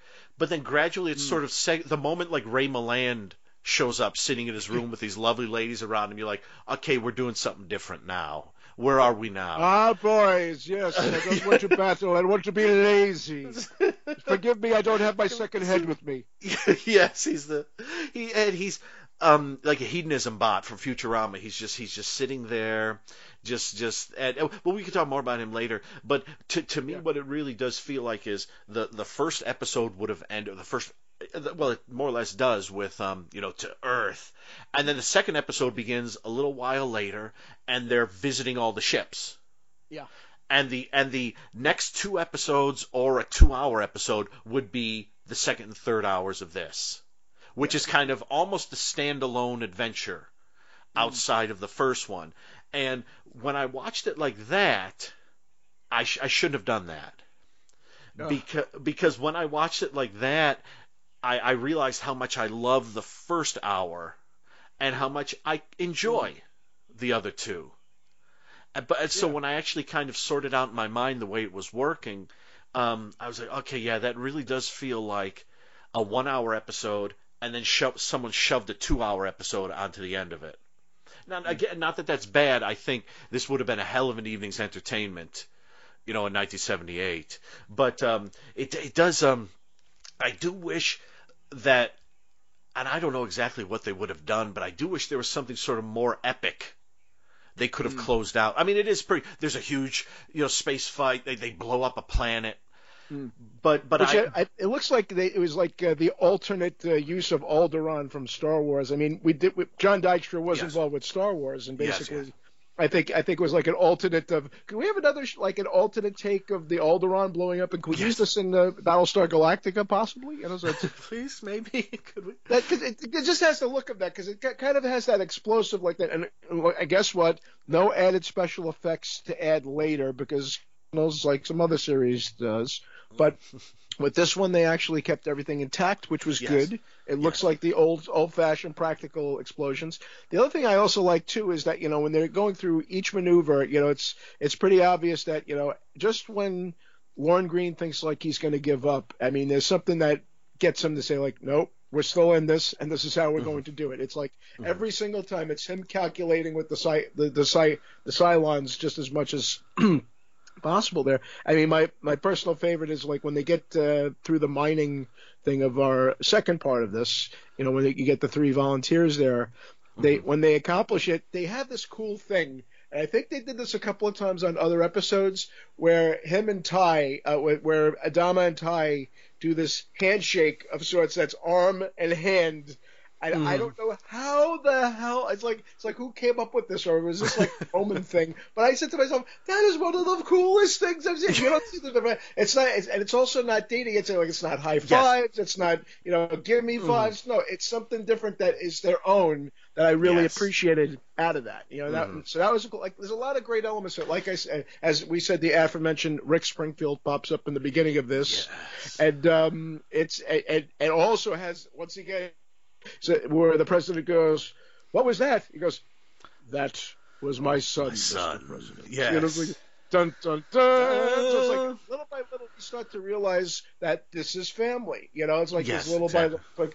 We find out Apollo is his. Well, we don't realize that it's his brother until later on we're mentioned. Because they don't do it immediately. It's just more like this excitable young rebel that hasn't gotten the chance to be at flight and wants to do a routine patrol, and ends up being the way that is. So it's always great to see Rick's family. Although one imagines whether Zach would have made it, and where he would have gone further, seeing that Rick was going in that direction of sorts, and little by little, got to his popularity. But then after that, we start to realize Athena, who's got the feeling so dramatically for Starbuck, all of a sudden we realize, oh, wait a minute, that's Adama's daughter. It's like Yes. little by little, like I said, with each revelation, we're going like, okay, we're starting to connect everything. And then Baltar, meanwhile, being the traitor that he is, we see that he made a deal, and guess what? The ones that he made the deal with don't exactly stick by that deal. So it's like everything that could go wrong. He's the ultimate Murphy's Law character. Yes. Everything that could go wrong will, and and Baltar, it's just all these different things. And yes, for those who are wondering, yes, that's the character that apparently in the movie version of this doesn't make it. Yes. But in this one, there's an epilogue that introduces a character for the next one. It's kind of like a cliffhanger. But we'll get to that in a little bit. Yeah. And then, like I said, we get familiar with different characters, not as grandiose entrances, but you have Boomer, you have Jolly. Great that they have a character that's named after a popcorn. Yes, that's fantastic. And I had a good friend of mine in college who was named Kevin J. Jolly. The J stands for Jolly. So whenever they bring out Jolly, it's like, oh, Kev, what are you up to? Oh, isn't that nice? Yeah. And then it's like right after that, then he's putting the plan into action. He goes into the surface of Caprica, which amazingly is kind of like the rejects of medieval times from the way that they're dressed, practically. Yes. There's no jousting, but somehow they've got the outfits ceremonial clothes, yeah. Ceremonial clothes and the big cake of peace, or at least the sign of it, anyway. Yeah. And then and I think it's also one where they had the nerve and to knock off the dog, which I was going like, yes, oh God! It's like, when you see that, it's like, what? Did they just do that? Oh, come on. He's Jane Seymour being one of our special guests here. That is the Caprican that gets to the attractions of Apollo as we start to learn a little bit by little bit, and even gets them closer is when he gets Boxy, who's her son, out of his funk of sorts, and kind of also plants the seeds of maybe we're going to see a little more of Boxy in the future. Maybe he might put a uniform on, perhaps. Maybe this is where it's leading. Ha ha ha. And of course he gets a replacement for this dog. Basically his dog is Muffet, or his daggett is called Muffet, and this is Muffet 2 because they've done some kind of scientific advancement with it. And we think, okay, it's a nice little pet. Well, we start to learn also, later on, that daggett is going to play a part into a very key element of what will trigger into the third act. But that's it little bit by little bit there. He does. I mean, Glenn A. Larson really does a wonderful job of just building the world. Not only through the characters and the ships and the little like the handshake and stuff, little bits and bobs here and there. Like the brief moment where we see the council all agree, yes, it would be great to be friends with the Cylons. And the camera just has a quick pan over all of them, and even the little words they throw out here. It gets that one little shot of Adama, like almost saved the best for last, and he's one guy in black, like just with that look on him, going like, okay, this guy's determined. Yeah, even if it's for a brief fade in, fade out. I said like. No, this guy, he doesn't look like a Roman. He's looking more like the Prince of Darkness, but he's one that he's ready to lead and him and Ty makes a very good tag team right there. Of sorts. It just occurs to me that one of the interesting things about the episode and sort of the way it's structured is that it begins with like this table of old guys. Not all old white guys. I was just about to say old white guys, but actually it's a mix of races who decide, yes, the Cylons are the best and they're going to be our friends, and of course they all get killed. But then like 45 minutes later, there's a brand new table of elected old white guys. Well, this time it is old white guys who are going to lead us horribly astray. And it's like, how many times, it's like, well, we've got a new council. Oh, crap, why? They're the elders. We have to respect our elders. It's like, oh, sincerely, another council? Can I show you some footage of what the last council did to everybody? Oh, let's see. Let's talk briefly about some of the characters. You want to talk Apollo and Starbuck? Sure. Like Apollo is basic, like Apollo, of course, the son, as we learn, the son of Adama, who's basically, he's one of the scouts that goes out along with his brother to see that, wait a minute, there's something up with this Cylon tanker. Yes. There's something in the clouds. It seems to me like there's a lot of times when they go out scouting, they notice a cloud of some kind, as we're going to learn on this and the first part of that one anyway. And that it seems to be like a cloud, and a cloud leads to something else, and it leads to on that one. And this one, it's like, oh, the Cylons are approaching, and guess what? They didn't mean their words. And guess what? Surprise attack. Hello. I think that scene is really lovely when he's flying with his brother, and they just go into the smoke. Like, what is that? You just see like a giant, like almost like a cigar case floating in the air. It's like, what the hell is that? And it's like, oh, that's an empty fuel tank. And then they fly around it, and eventually they realize what's up. It's a nicely sort of, it's an eerie moment because it's one of those where we have no idea what's going on. Luckily, Apollo does, and the sort of gradual build of the worry up until the point where it's like, Apollo, have a look in front of you, and like 60 Cylon ships flying right at him. Cigar case. And speaking of cigar case, let's talk Starbuck. Starbuck, who loves his cigars and loves his gambling and likes certainly has an eye for the ladies, no matter who it may be.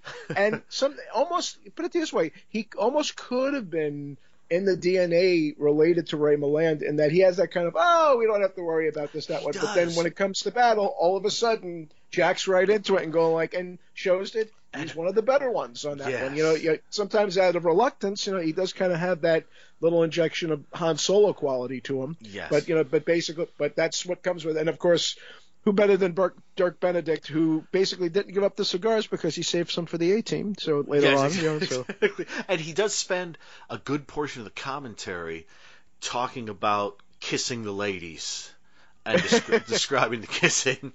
Lorette Sprang, who's Cassiopeia, was his favorite.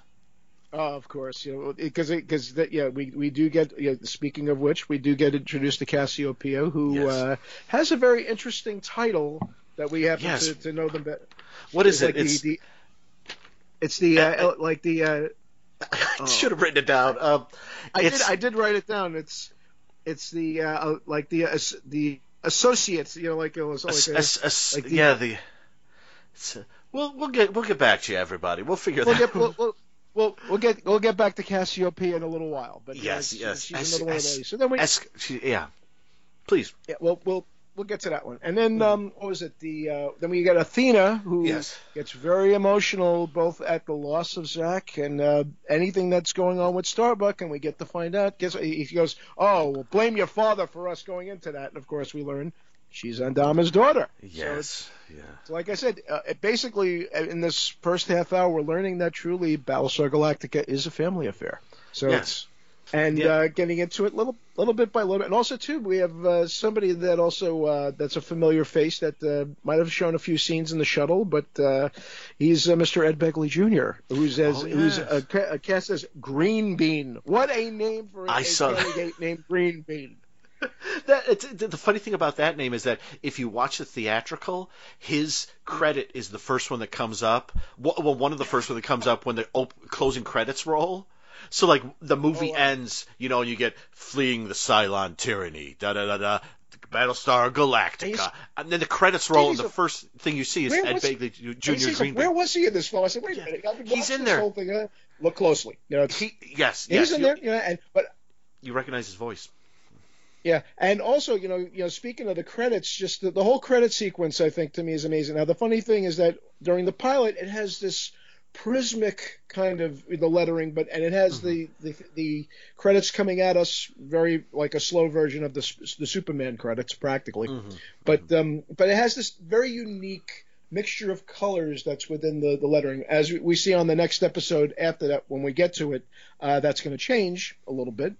But this one is kind of like the more grandiose beginning with the names and it all coming at us and the credits, and then we get the Patrick Macnee narration that describes, which we do get for a couple of other episodes after that. We get that part at least, not so much as grandiose as this 3-parter is, but it's one of those things to note on that. And also, how can we not think of this beginning enough by thinking of Airplane 2? No, yes, they use the same theme, but that theme comes from an awesome composer by the name of Stu Phillips and the LA Orchestra, who, for those of us who working in the Larson verse, he happened to work with Russ Meyer. On a little film called Beyond the Valley of the Dolls, which is very different from the Battlestar Galactica score. But here's the thing: both of them have a theatrical quality to it, and Stu Phillips steps it up to really bring the score to really. And it continues all throughout there, and it keeps everything heightened, it keeps everything good, even when it's not popping up here and there. There's that. So. And then we have Athena, who happens to be the Capricorn that is one of the many survivors of the Cylon attack. That was supposed to be a peace armistice, and turns out not to. The other thing, too, that I feel like is where the Godfather had oranges indicating death. During this attack, if you have a microphone, something bad is going to happen to you. Yes. Because you see at least 2 or 3 people who are looking like they're on the screen trying to report everything, including Jane Seymour. And We're all under attack. We're all under attack.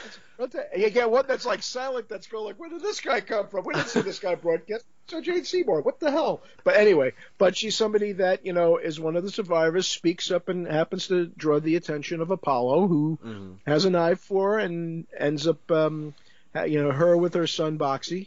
As one of the survivors, and like I said, he gets better attention and shows that he's very good with kids on that matter, and she takes quite a liking to him in between that time of the bonding and getting the newish Daggett, and then going from there. And there's that, and then we have Baltar, who happens to be our traitor of the bunch, who there's nothing clear as olive oil about him. He is a slime ball. Yes, and, completely. You could tell. And then we get the Cylons themselves. And interestingly enough, if you look at the ships, well, first off, the launch of the shuttles is when they launch and blast with these ships there with our heroic side there. It's one of the best blast offs you'll ever see in anything, because it's just one of those things when they hit you have to hit the turbo in order to blast off properly, because without that you ain't going out they're not going to go slow. You have to go turbo. They kick the turbo on, and that launch off is still one of the best things you'll ever see in anything. And hey, even as good as Star Wars can be, they don't have a launch off like that. Let me tell you. No. And it's quite a feat. And not only that, but also you notice that those things all have one pilot to each, yet the Cylons always have 3. The Cylons always look like a bunch of guys like in a pickup truck or something. Yeah, and they brought someone extra came along. There's like, hey Steve, what's going on up there? Come on, Tom. Yeah. It's like they always have the middle seat. That's got to be part of that. And also too, they're shooting blue while we're shooting red. Isn't it supposed to be the other way around? I mean, that's one of those strange things that we notice in the sci-fi world, but this is the Galactica world, and this is the Larson verse, so there you go. So you have that, and Boomer comes along, who happens to be, like I like to say, if there was a 3 Musketeers, there would be Apollo, Starbuck, and Boomer. And Boomer happens to be like the third guy of the bunch that happens to come along with a few others here and there, but he happens to be one of the other ones that they kind of involve in everything, and also makes the direct threat to go into Ray Milland's bunch, where they happen to be, unfortunately, a lot of survivors that were starving and wanted some attention and some food and all that, and they saw that they weren't getting it. Yet they go over to Ray Milland, and he's practically hoarding everything, like some places do when our time has gone on there, and when they have to stockpile.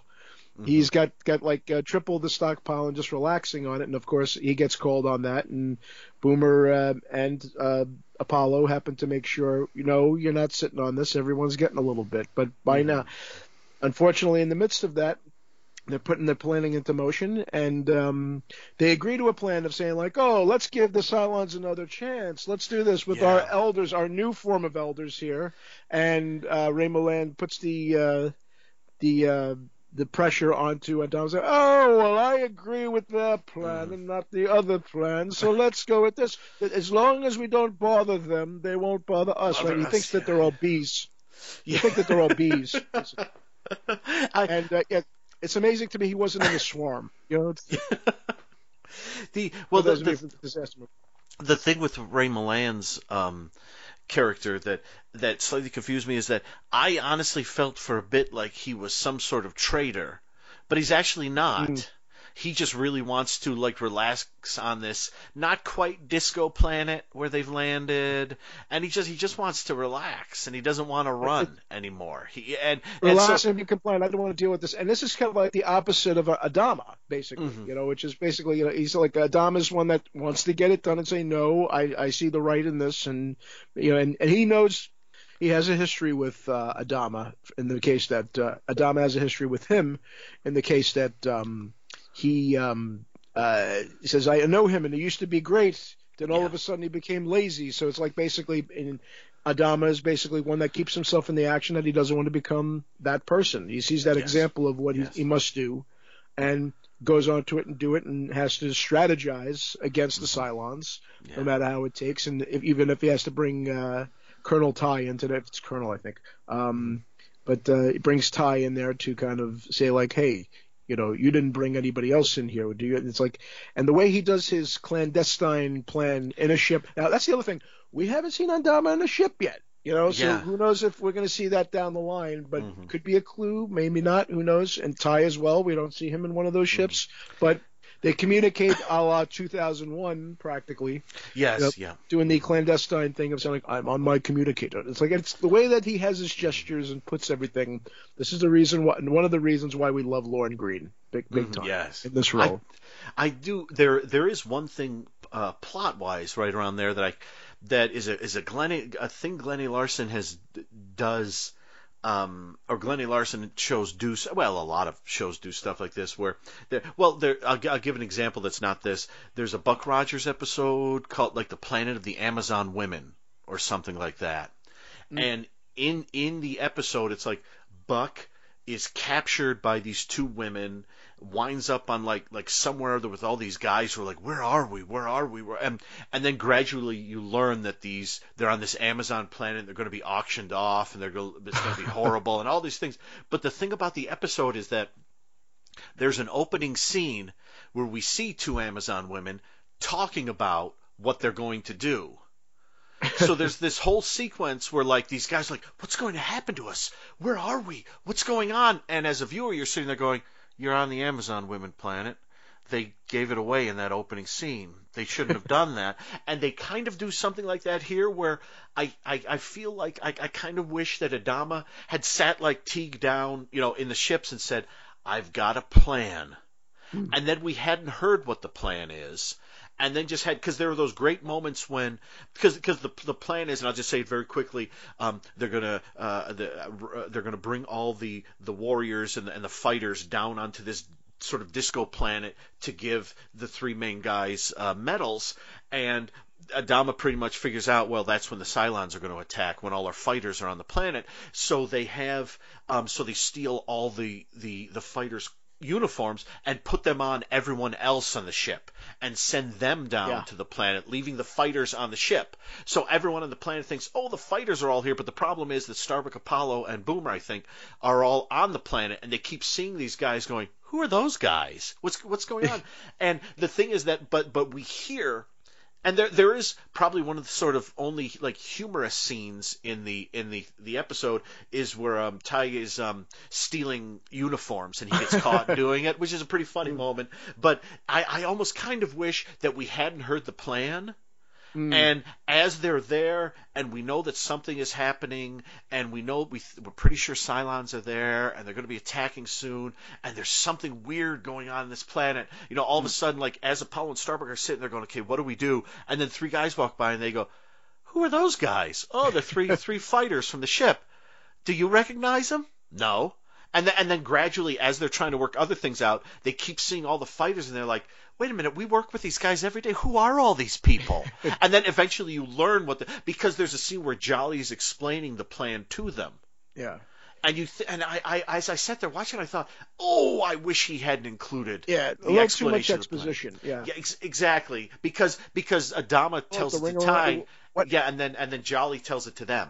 And here's the thing with Ty, I still say to myself, why didn't he just call it Operation Ring Around the Collar? Yes, exactly. Because because he's practically saying like, I'm getting the laundry and you guys can't keep it dirty. Why don't you have some whisk? You forgot to add the fabric softener or something like that. It's like. It'll be cross promotion, and guess what? Yes. A lot of sponsors, a lot of good stuff there particularly for a TV show like that. Yes. But and then keep in mind while they're on this planet, Starbuck is having the greatest run of his life. Gambling. Yes. He's got 2 women that he's juggling there. Two gorgeous women between yeah, 2 lovers. Yeah. Mm-hmm. And then to top that off, looking to manage the Android sisters. Yes, they've got 4 eyes, 2 mouths, afros, and they're singing. Yes. Yes, that's still. I seem to remember seeing those somewhere, those gals somewhere when I was like a kid or something, and being very confused. And I still am confused when I see them. There's just something so weird about that scene with those where they're singing, and especially when the one gal her second mouth hits the low note. Yes, and does the Ella Fitzgerald shatter? Yes, is it live or is it Memorex? Yes. Yes. Wow. Yeah. All right. What else have we talked about? All the main characters? I think we've got all of them in there, right? Didn't we? Box and just about. And we went into the 2 women. Cassiopeia. We pretty much went into. We had that. Gotta get. I know. I wrote it down. Oh yes, they called her a designated associator. Thank you. Yes. Designated associator. We got this down. Good. This is good for the edit. Designated associator, which basically is another way of saying hooker. So she's hooker. Yeah. With a heart of gold. Yes, and with the blonde hair as well. And keep in mind too, of any of these outposts, none of them are called Alpo. So they couldn't have the cross section there with Lorne Green. For those of you who should know, Lorne Green used to do a lot of those commercials, especially with the dogs. So it's like that. And of course, the Cylons have the by your command. Is always the way that that's like their aye or their affirmative in that one there. The I think the funniest moment, it's not a particularly funny episode of anything. So if you're going into it expecting 100 laughs, it ain't going to happen. But I think there is one line that a Cylon delivers right near the end. I think like after their fleet has been destroyed. And it was something, and the head Cylon guy up on the pedestal there says something like, how was our fleet destroyed? I thought they were all, down on the planet. And then the Cylon delivers a line, which is more. I'll try to get to the line at some point, and I'll throw the audio of the line onto the end of this episode. But it's just one of those perfect deadpan robot lines that is just hysterical. And it's just funny when I laughed out loud the first time I hear it, because it's just the logic explaining how come they all got destroyed when they weren't supposed to. You'll hear the line at the end, but it is a very serious. I mean, it's Glenn A. Larson was in the Church of Jesus Christ of Latter-day Saints. This has also some very. I mean, it's very ancient astronauty too. It's also very Jewish, and it's also there's all sorts of different Egyptian. All sorts of different mythologies and things sort of tied together, and of course the Cassiopeia and Apollo and Athena and all the different the Atlantia. There's one of the ships is like one of the races like a Gemini type people or something like that. It's like he throws everything in there, which is pretty great, because then you can go anywhere from that point, which is cool. I also love that they actually added with Boxy saying like, oh, just close your eyes, primaries. We've never explained as to what that is, but I guess that must be their equivalent of vegetables or something. Yes, yeah. It's primaries. Yes. Primary. Yes. So let's see. And from that, they go on to our. And so they go on to that, and that's pretty much it. And that's for all those oddities and everything. And also too the minor kind of insectoid those are interesting. Race there. I keep on thinking that could have been a spawn off of Imperious Leader because kind of that colored eyes thing there. True, I go like, yeah. are we sure that it wasn't like a fusing of like serpents, robotic, and these people? You know, Yes, I mean, after like- all, they did have an outpost there. You know, it's That's why they're there. These are like, there's a kinship, as it were, that they don't fully understand, I bet, but the Cylons. and he says like, oh, it sounds like a trap. And I said like, when you look at the reading of Lauren Green, it almost sounds like he's saying crap. You know, instead of trap, it looks like it's saying crap. You know, Sounds like a crab. Yes, yeah, I can see that. Yeah, it's. I will say for being a because I have it playing right here. It's a very. It's most of the episode is very, I think, very stylishly done. oh sure, There's a lot of great camera movement. There's a lot of great lighting. Great color. Yes, they really do a nice job. And like when they get into that mine near the end of this, I love that bridge that they go back and forth across. I don't know why. I love a good bridge that like stretches over a really like deep space kind of thing. I'm a big fan. and see all the outside of it as the thing, and it's like red inside the Galactica there. It's Yes, this it's beautiful very red yeah. that they have on. It's like I like that. Well, you know, like other show you covered there. Who also, by the way, we should also mention Leslie Stevens does have an involvement with this. Who also did Search, Yes. which Yes. is another movie, another show that you did cover here on Eventually Super Train. And Mm-hmm. here's the other thing too is that he must love graphs. Because every time they're saying, "Oh, we got to go into the other," he has that like that beautiful, colorful, circular graph with the paths on there Yes. that I absolutely adore. And particularly when he got to use that on Search as part of the titles of the show, I said, "Okay, were we forecasting Battlestar Galactica at some point there with that?" You know.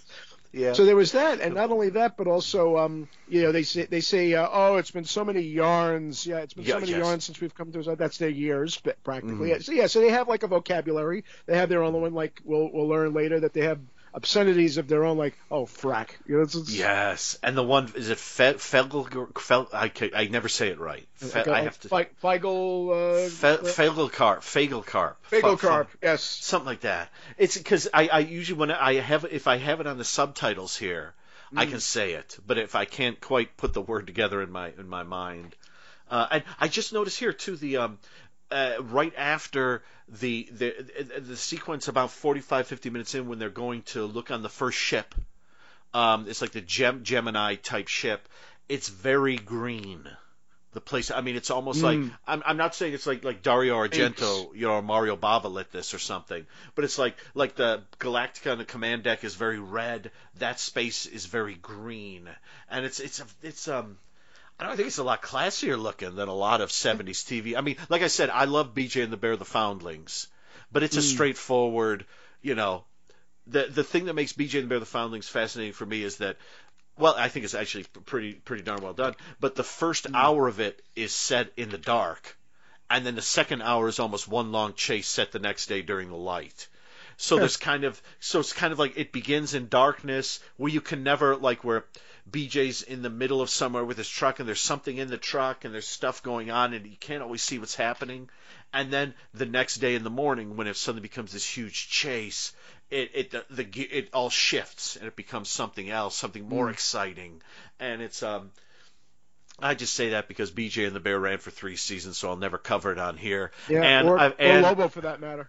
Leah Lobo had 2, so I mean, I was tempted to do a show called the BJ Verse, but I fear I get a lot of people listening thinking it was something else. Or the Blobo, you know.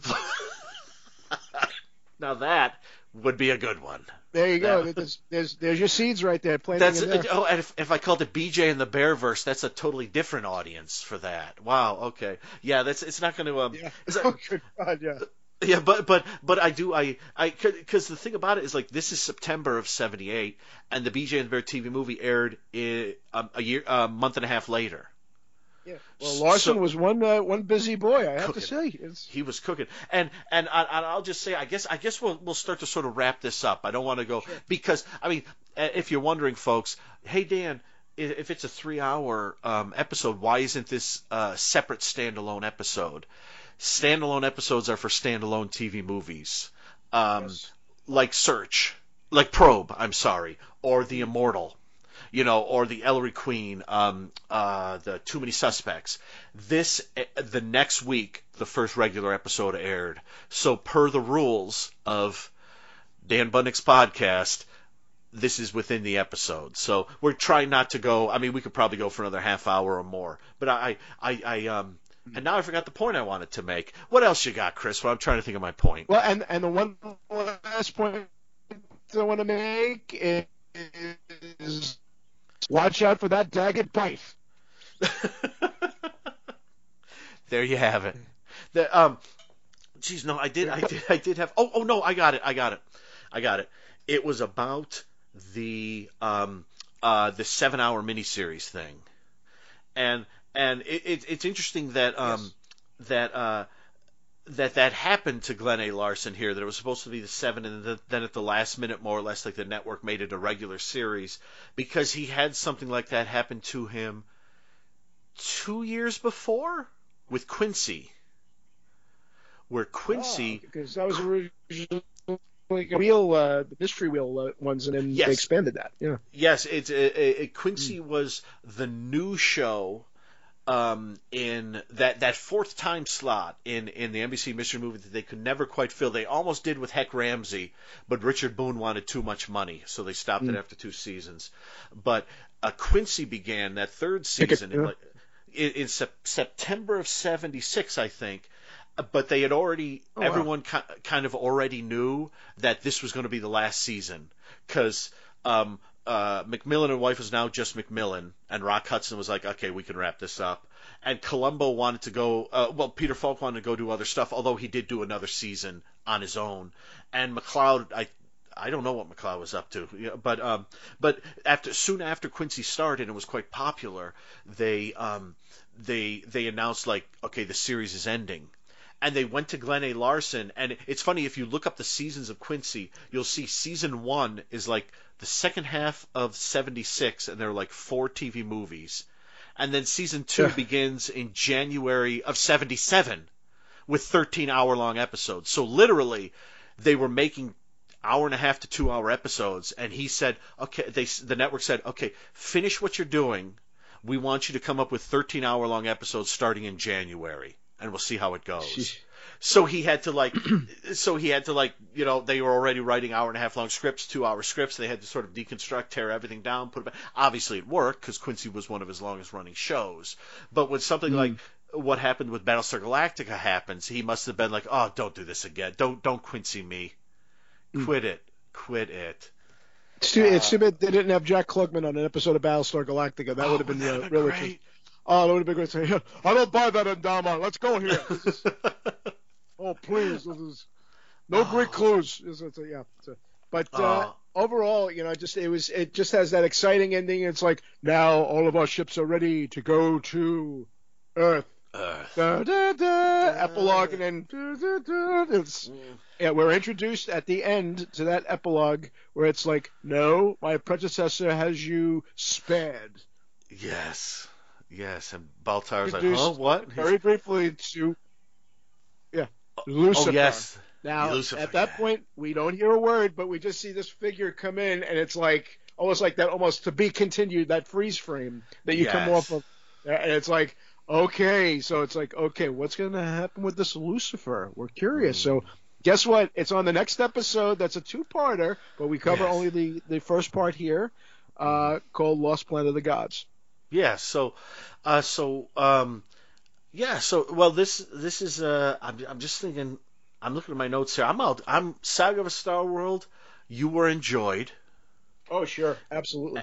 And so I'm just gonna ask you, Chris, where I never asked you this before. Because usually at this point I ask, where can we find you online, or do you do podcasts? What do you do? I've never asked. Yeah, I drop in every once in a while, and they've had me on a couple of podcasts here, but you can find me on Facebook. It's facebook.com/Captain Bligh. And you can also find me on Instagram under the name Captain Bligh 76. Recently, I have different little things going on. I keep a lot of irons in the fire, but one of the things I just done is I have a thing called First View, which is covering movies, one movie a day. That I'm seeing movies for all in all, it's a movie a day practically. And recently, we just did a theme in April, doing counter programming from TCM called 31 Days of No Oscar, where we covered a whole. where we covered a whole bunch of movies that for whatever reason never got the golden attention. We focused on two filmmakers that themselves never got nominated for an Oscar themselves for directing, but maybe some of the people that they worked with were nominated at some point in their career. Not for their movies, but for others. But to say that they had valuable work that sadly the Golden Boy did not show the attention to. So we just got passed on with that. And now, in this month, we're going to be doing in May, covering this past year's 2021 winners and nominees to see just the appreciation of the nominee, watching them and saying, did they really need to be up there, or was this another one of those years where we're going like, okay, it's nice to be nominated, but I'm not sure, or if it was a valuable one and why. So we're going through that, and usually through different months, there's different themes or different weeks, and it's been a fun thing to go through. And I also do a thing called the Deep Dive TV Movie Picture Show, which is covering a lot of TV movies. Nice. That every once in a while I'll come across something. I mean, sadly, when Cloris Leachman passed away, we did a whole weekend of 9 Cloris Leachman movies. Wow, that's and awesome. It was quite one to go through. It was quite one to go through. Even if she had the smallest part or the biggest part, it was really a good discovery to come across movies like Death Sentence and The Acorn People, which was a great discovery out of that. And, of course, the perennial favorites that have been on Amazon, like Someone I Touched, which to me is like one of the best. Yeah. She sings the theme song, and God love her for it. And we covered Dying Room Only on that one in a couple of But Someone I Touched, I will always say, if you really want to see a movie that you think you say, oh, okay, it's one of those ones that goes through that typical. I say, no, it's like a good book, and I'm going to say this. You think it's going to go one way? I say, keep reading. Keep reading, because it's like it does go in a couple of different directions that even I didn't expect. That it was going like, ooh, I said, that's very well, that's good storytelling. It does it organically. It's not obvious with the twists, if there are any, and it includes quite a number of people that you'll see from movies and television in there, and it's been funny to find a lot of these finds on that, both in doing the movie thing and the television thing. So I keep myself very busy, in our times of less activity outside, but it manages to keeps everything busy, and here we are. So yeah. Awesome. Thank you for joining me for this, and you will be here for the next 20 episodes. So it's 20, right? Yeah, that sounds right, because there were 21, because this was 3 and 1. Yeah, that sounds about right. He'll be here for a while, folks. We're talking the whole thing. So let me just sign out, because I'm going to get on to the next segment of the show here. Sure. And I don't remember what it is. It's something great, though. Listen to this.